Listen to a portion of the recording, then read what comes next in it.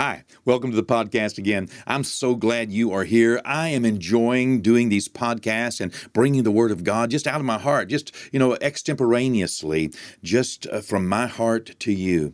God has a plan for our lives, and He has a word for our lives every day, a daily word. In fact, moment by moment. The Bible says that God will build our lives line upon line, precept upon precept, here a little and there a little. In fact, the Word of God even told us about the children of Israel whenever God was bringing them into the promised land. Well, the prophecy that went forth before them said that God would not drive out all of the inhabitants in only 1 year.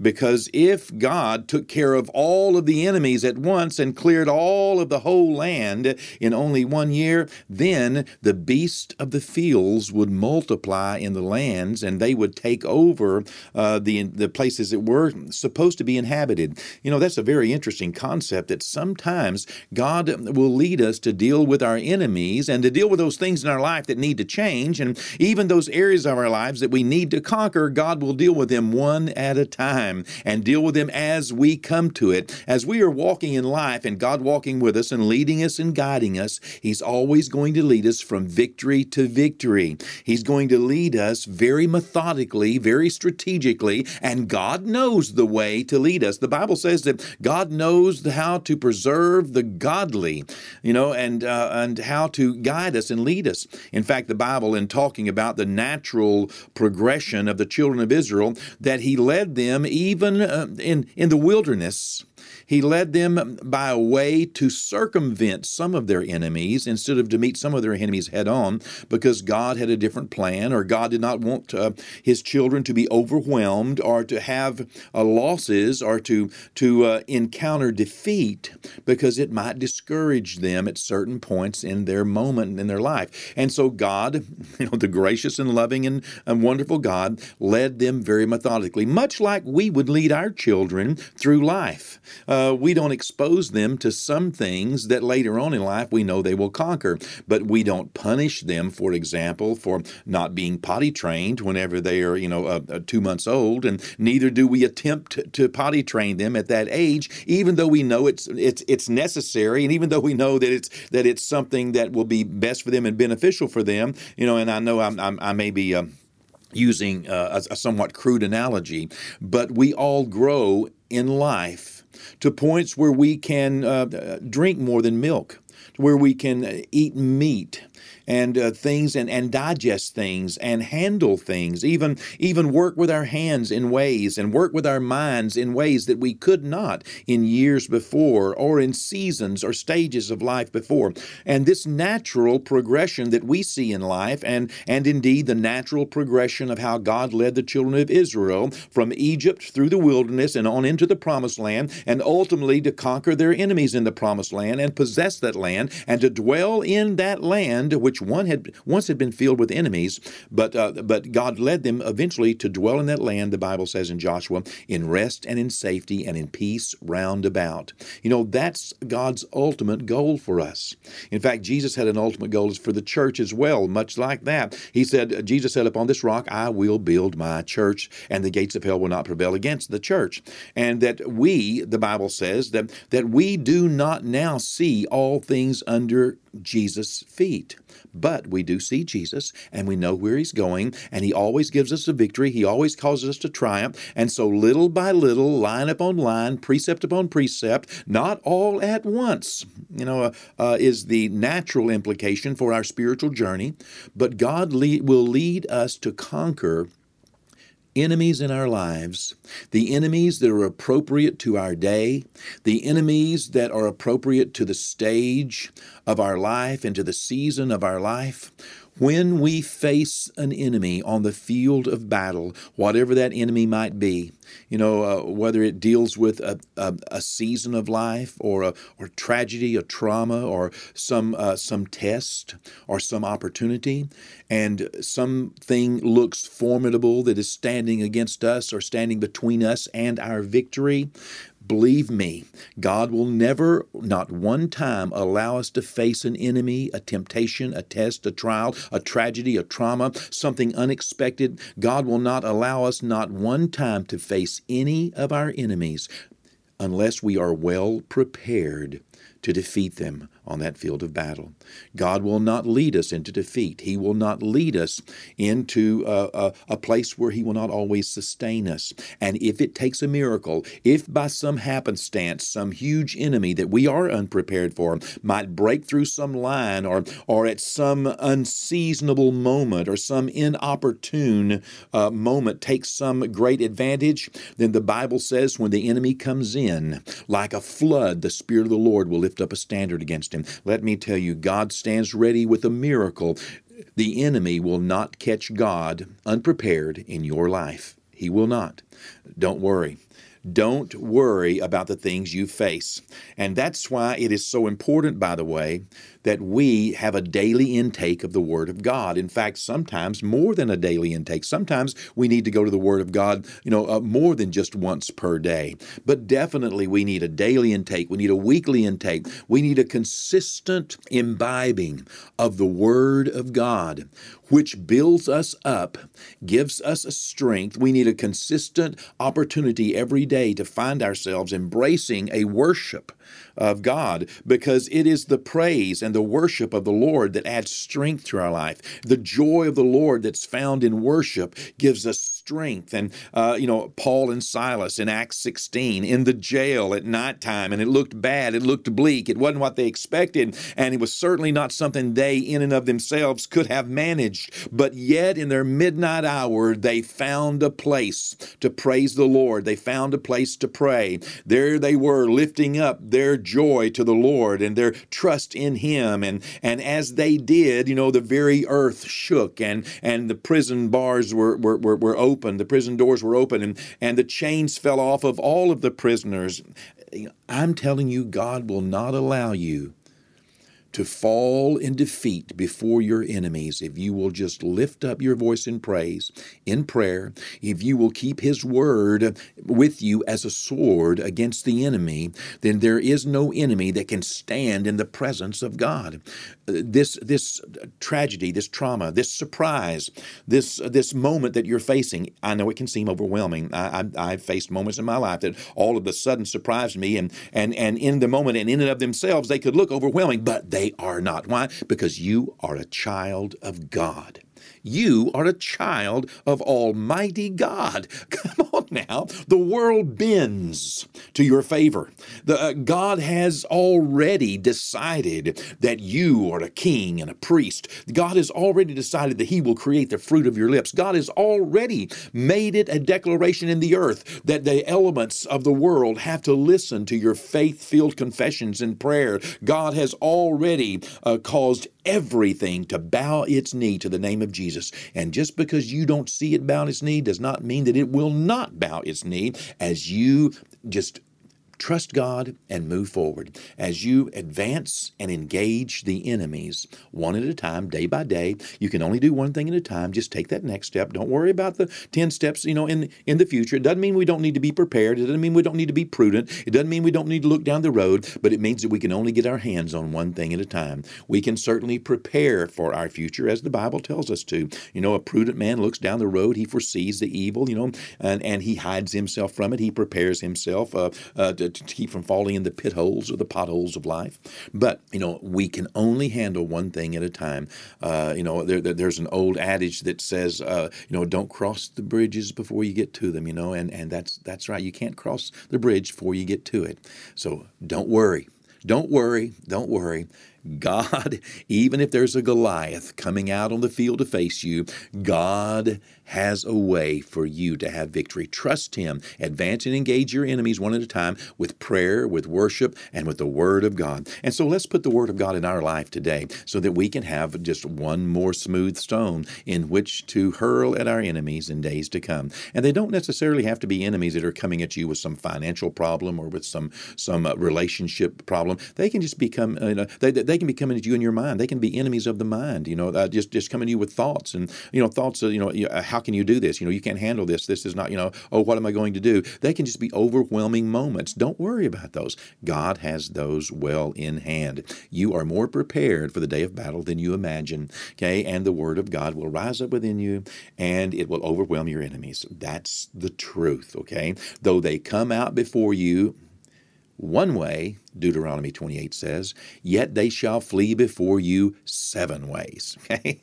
And if you feel like you need some help, you feel like you need some strength, well, then find a good prayer partner. Find someone that's a good word person. Find someone that will encourage you. And now don't find someone that's going to agree with you in your dilemma, okay? That oh, this one's too big for me. Don't find somebody that's going to agree with your failure or going to agree with your problem, all right? Now, definitely find someone that has compassion and empathy and sympathy, and will let you hurt and will let you vent, because everyone needs to feel needs to feel the weight of their moment. That's reasonable.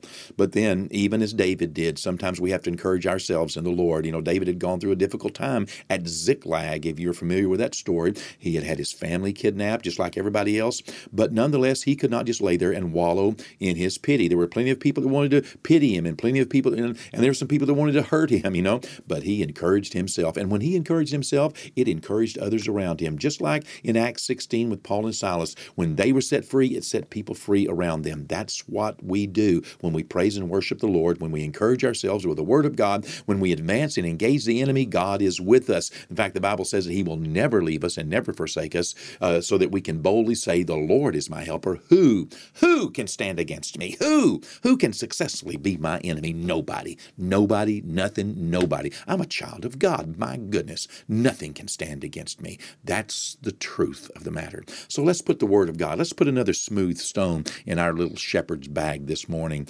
just like David did from that stream bed in the valley of Elah. Are you ready?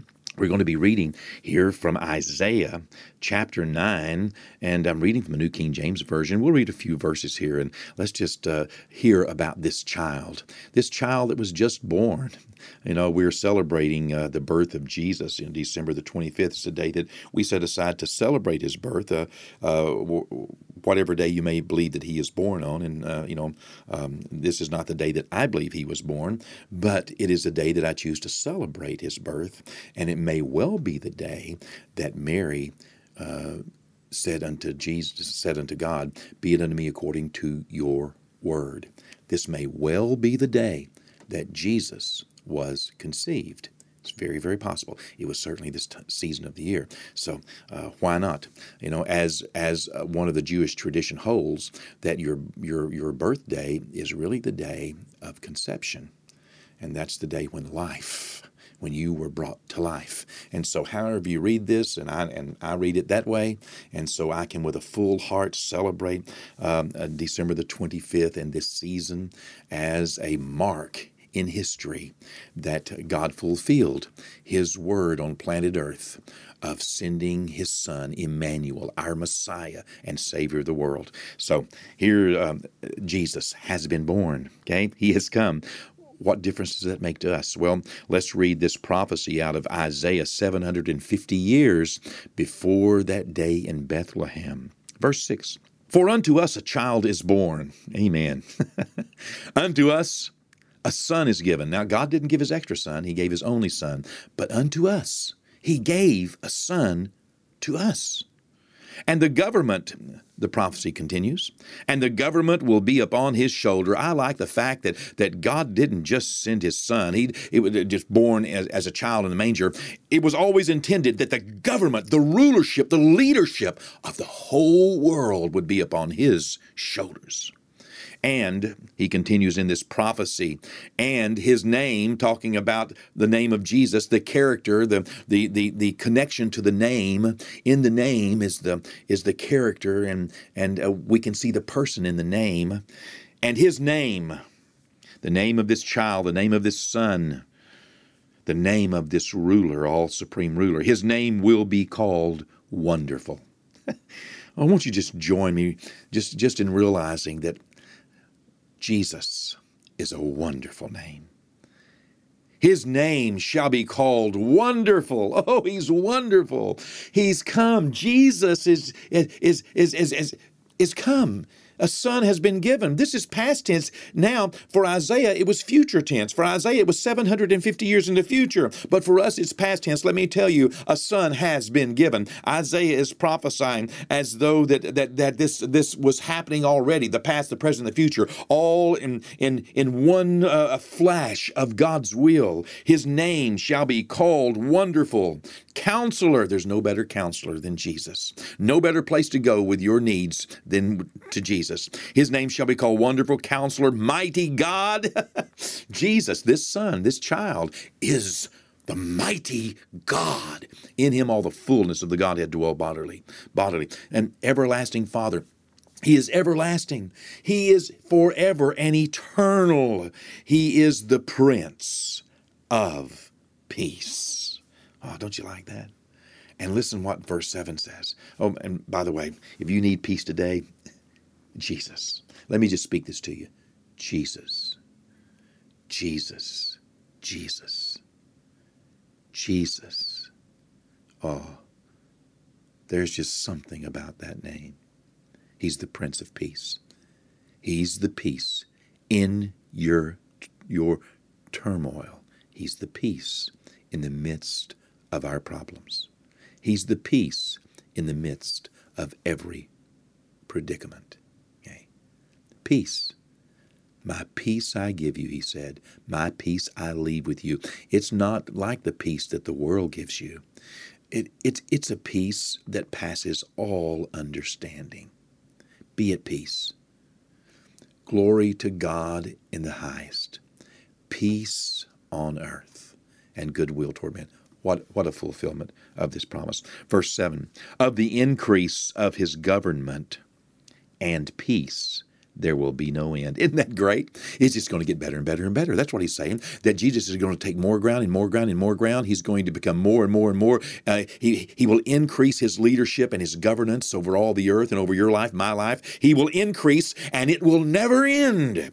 And he will also increase his peace. There will be no end to the peace that we find in Christ. No end. There's an end to the peace that the world offers, but there's no end to the peace that Jesus offers. Upon the throne of David and over his kingdom, to order it and establish it with judgment and justice. I love that. Judgment and justice. From that time forward, even forever, the zeal of the Lord of hosts will perform this. What does that mean? That means that he is so energetic and passionate. He is so committed. The zeal, I mean the absolute freshness of the strength and passion and commitment and energy of Almighty God is going to make this happen. What is God going to make happen? Well, he did. He sent his son. And Jesus is taking over. He's taking over. And of his peace and of his government, there will never be an end. Whatever situation you may be facing in life, let me encourage you. Give it to him. Pray, praise, worship, get the word in you. Get strong in good counsel, advice. Make great confessions. And realize that no enemy has any right to your life. And every one that you meet on the field of battle, you will become the victor. God bless you. I love you. You have a great and wonderful new year. Happy, happy new year. 2016 is going to be your year. Sure, there will be difficult times, demanding times. Come to this world. Yes, there will be. Mark my word, okay? The world is in for some difficult times, some demanding times, some very hard times, okay?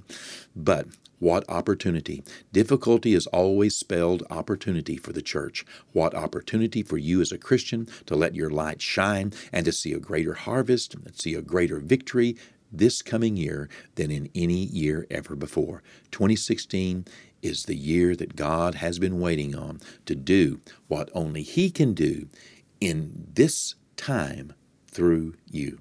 God bless you. I love you. Happy New Year. I bless you in the name of Jesus. I bless you that you would prosper, that you would be in peace, that God would cause all of your enemies that rise up against you to flee before you in the name of Jesus. Wonderful Counselor, Almighty God, the everlasting Father, the Prince of Peace. In Jesus' name, amen.